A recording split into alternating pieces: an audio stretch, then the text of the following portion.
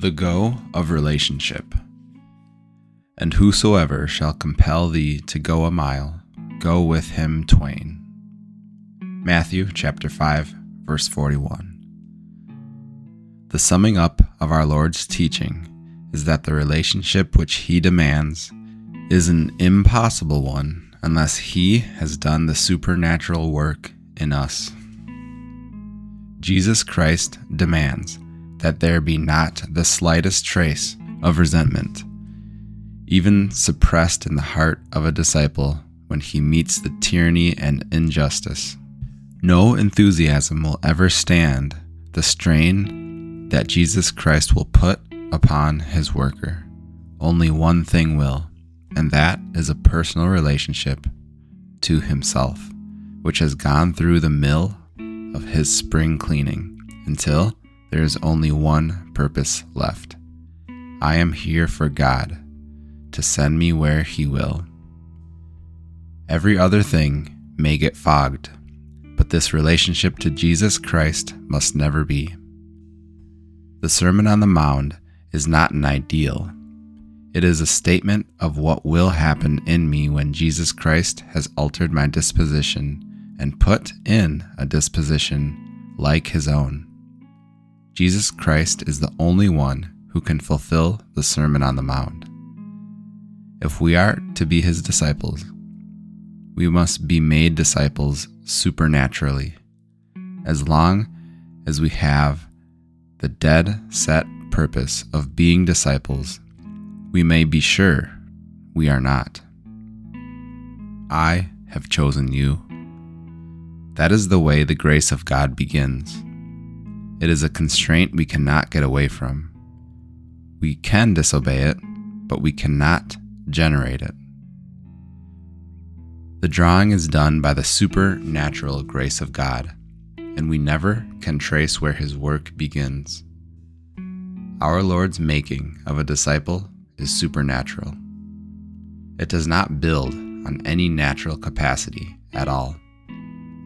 God does not ask us to do the things that are easy to us naturally. He only asks us to do the things we are perfectly fitted to do by his grace. And the cross will come along that line always.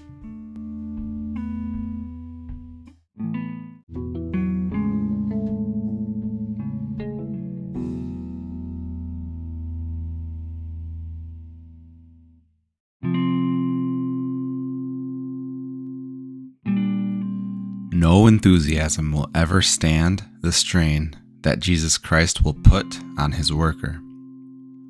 Only one thing will, and that is a personal relationship to himself, which has gone through the mill of his spring cleaning until there is one purpose left.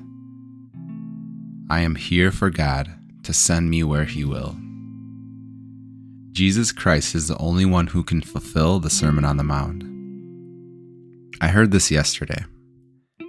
Sinners do not go to hell for something they have done. They go to hell for something they have not done, and that is to believe in the Lord Jesus Christ, who is the only way to eternal life. The only way, meaning there is no other way. I don't think enough people believe in that fact. Many people make the statement that all we need is faith, and then turn around, turning from him and serving other gods. Many people also make the statement that to be saved you must do X, Y, and Z to be saved. And if you haven't done them, I judge you unsaved. And they throw a condemnation towards anyone who opposes their way of thinking, their way of perceiving the gospel, their way of perceiving God's word.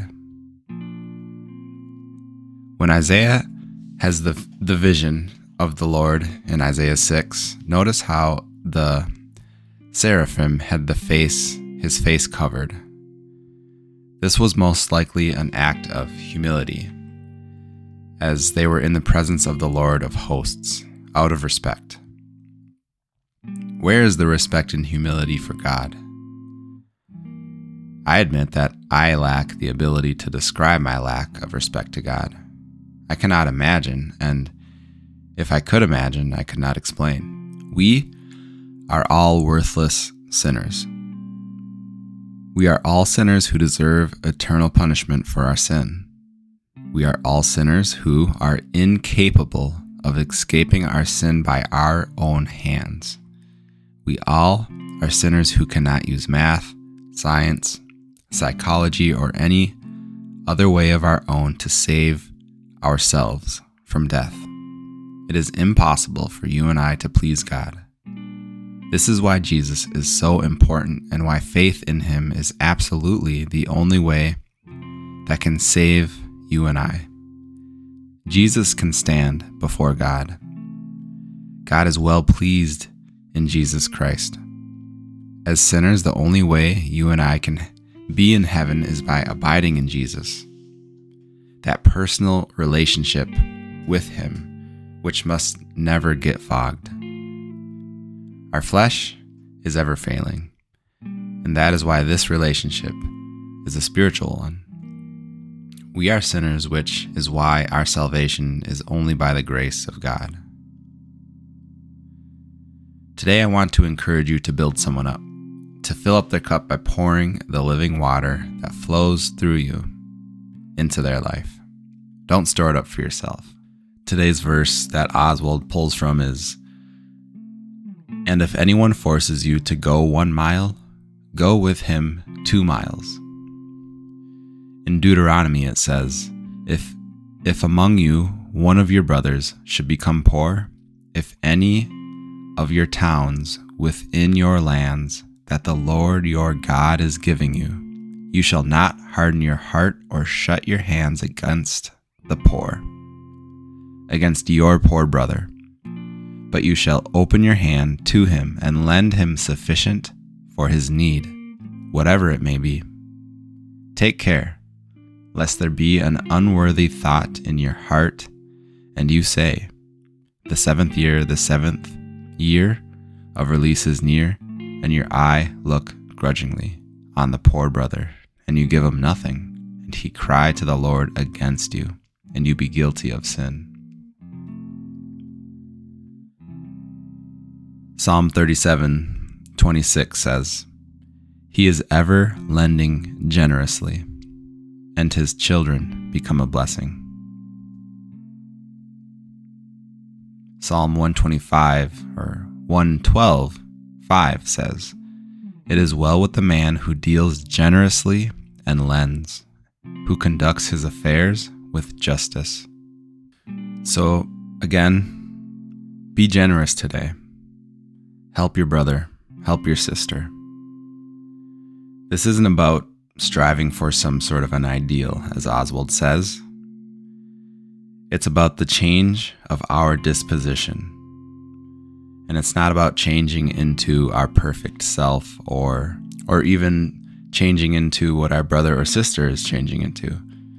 It's about our disposition being uniquely altered by him, by Jesus Christ alone, through that personal relationship. And by him being in us, our disposition becomes as he wants it to be. So today, allow that process to happen a little bit more or a lot more, whatever you're capable of today. God bless you.